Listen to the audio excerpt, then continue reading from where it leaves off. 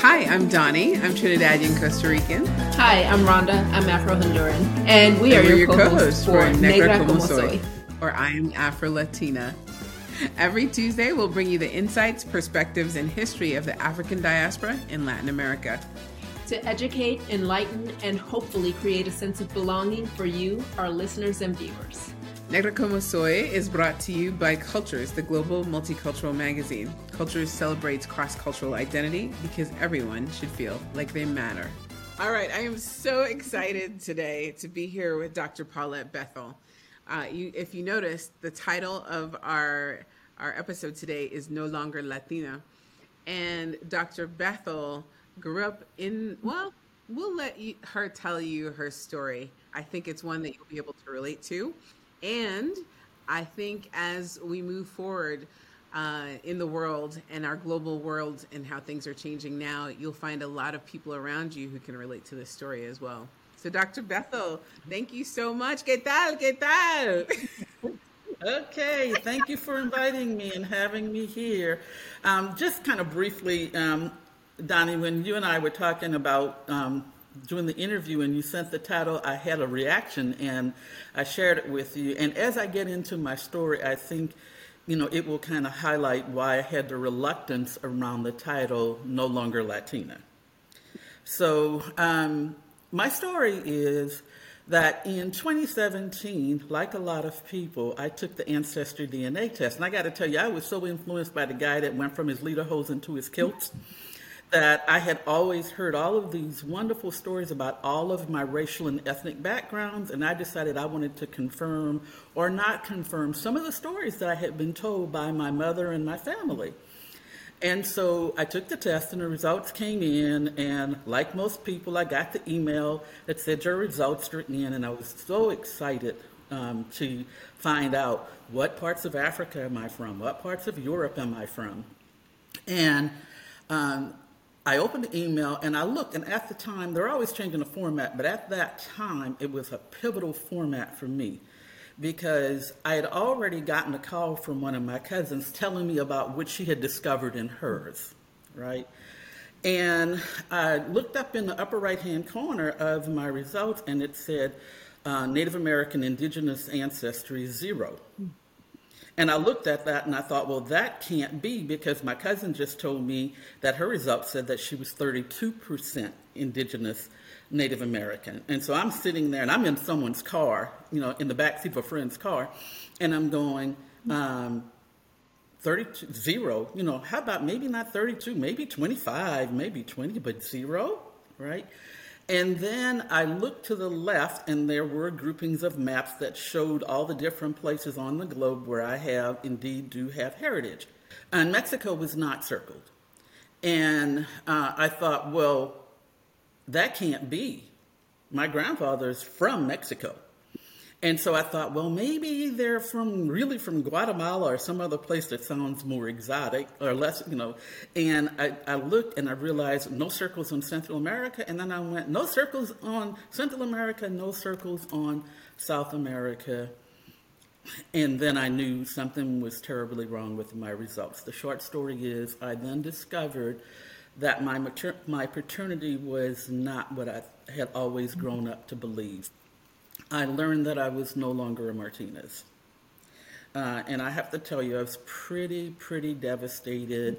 My mother's no longer living, and so I couldn't call her and say, Mom, what the heck is this? And I began my quest, my journey to discover who I really was, and then to make sense of my shattered identity. Because what I recognized in that moment, looking at those results, it was no longer a cute, funny story about going from the lederhosen to the kilts. It was 50% of my identity blew up within about 60 seconds, right? Now, we believe there are millions of people that are experiencing this right now. And not everybody has their discovery as quickly as I did. Sometimes people begin to recognize, something's not quite right here. And other people will have someone contact them saying, I'm your half-sister. that kind of thing in terms of the discovery. But in my case, because I had been made aware about the indigenous ancestry and it wasn't there at all, it gave me a pretty quick jolt. And so from there, my trying to find out, well, if I'm not a Martinez, who am I? If I'm going to change out my salsa shoes, what shoes do I switch to? I mean, I'm doing it with humor now, but back then there was nothing humorous about having your sense of self be not only impacted by the paternal identity, but where Donnie was coming from is the, finding out I'm no longer a Martinez, and what does that mean for me, right? Who am I now if I'm not that? Now, a lot of people will say, but nothing's changed. You're still the same person that you were yesterday. And to that I would go, nonsense. So yeah, that's my story, is having, and I ended up finding a community that was like a lifesaver for me, and they ended up coming with a term called NPE as an acronym for not parent expected. And the short version of that is, when I opened up the DNA, I did not expect that at all. I mean, Right? It was an absolute total there's shock. so many things with it because, like you say, NPE, it's not the parent you expected. That alone is a big shock, even if it were the same ethnicity, right? But Right. then now you've lost a whole part of your culture. And when you identify with that, as you said, in humor, the salsa shoes, what kind of dancing shoes will you wear now? I don't know how I would feel, because it's such a big part of how I see myself, and the pride in my heritage, and understanding why I like certain things and what moves me. Um, if that all changed in 60 seconds, I honestly don't Right. know how. Now, in this case, Donnie, because my parents divorced when I was very young, I was not raised in that culture. And neither Right. was I I. was. Was I. And that's what I'm saying. I actually didn't know until probably, how old was I? Maybe 7, that my dad was Latin, right? And I Right. instantly was very proud. Instantly was very proud of that, because my Trinidadian heritage meant so much to me growing up globally, finding out he also was from another place. It wasn't just the Latin factor, but he's from Costa Rica. I was very proud of that. So losing that in a second, I remember how proud I was in a second. How devastated would I be in a second? And we Right. were just So yes. Although I was not raised in the culture, I agree with you. I was very proud of that part of my heritage. I embraced it. Um, I was always naturally rhythmic as a child, and I guess I was assuming that it was both the African influence and the Mexican influence that had me. I just loved Latin music, just kind of instinctually. So I just thought, well, that's part of my genetics, right? It was born. Um, and then I found out that actually I'm of Scottish descent, right? And so, um, yeah, Might be related. I have some of that too. right. And now that I'm learning more and more about who I am on the paternal side, I have been absolutely blown away by how much I am like this family I never grew up around. It's just been an amazing journey on that part to now have, like, oh, is that why I think this way or act that way, I wonder right? Is too. that why? And I grew up with half siblings, but I was always very different from them, and I assumed I was very different because of the Martinez influence. And now I know that's not And it, that's where I right? was and I just can hear about you. to go. Sorry, Dr. Rhonda. I'll just say this quickly. I was just about to go there because I know, based on our discussions, that as you grew up, you knew there were things that were different about you. And again, you assumed it was from the Martinez side. And looking back now, I think I gleaned from our conversation, you can see, oh, yes, that's what that was. And that's what this was. Yeah. Exactly. And some of the, I can see now reflecting back, there were conversations that I would have with my mother or I would overhear, right? That didn't make sense to me back then, but it's kind of blow it off. But what I find interesting is all those specific conversations to this experience never left me. So on some level, my body instinctively knew for those particular incidents or conversations, they were meaningful, even if I had no idea why. And Dr. Rhonda, you Right. were going to say something? You know, Yeah, we were talking in a and previous episode about, this comfort that comes with having a foundation from which to build your perspective, right? On not just yourself, but the world and how you see and view things. But I think right now, like where my mind is shifting in your storytelling is that there's also in looking for that comfort, this need to create an attachment, right, to something right. for your to anchor your identity. And so when you were saying, oh, I can dance and I have all of these things because of this piece of my culture, that's evidence of you trying to connect and trying to anchor to something from which to build your identity. And then when that's taken away, then now you're floating off in space like, well, where do I attach myself? How do I anchor myself? And then further evidence, as you're saying, oh, I can see, this other side of myself with this family that I'm learning about. I'm so much like them. And you're connecting in that way because of that innate need to attach and anchor. So I think if someone said that you were Japanese, then you might even be able to recognize things in that culture that you can connect to. Um, right? That you would, Right, yeah. exactly. And right on point. I tell people, I've begun to work in this arena, but I tell people that a lot of what happens is your attachment has, I talked about identity disrupted, but the attachments as you described, they've been disrupted also, right? And so you're absolutely right. I can remember sitting in my husband's office in the middle of the night, tears just flowing down my face and trying to make sense of, who am I now? Right? Because that had become an existential question in reality. It was facing me. And as Donnie is aware, in the middle of that crisis, and I was indeed in crisis, I was trying to make sense of it. And before I knew it, I was developing a model, not because I was developing a model, I was on paper trying to connect the dots and make sense out of, what has happened to me.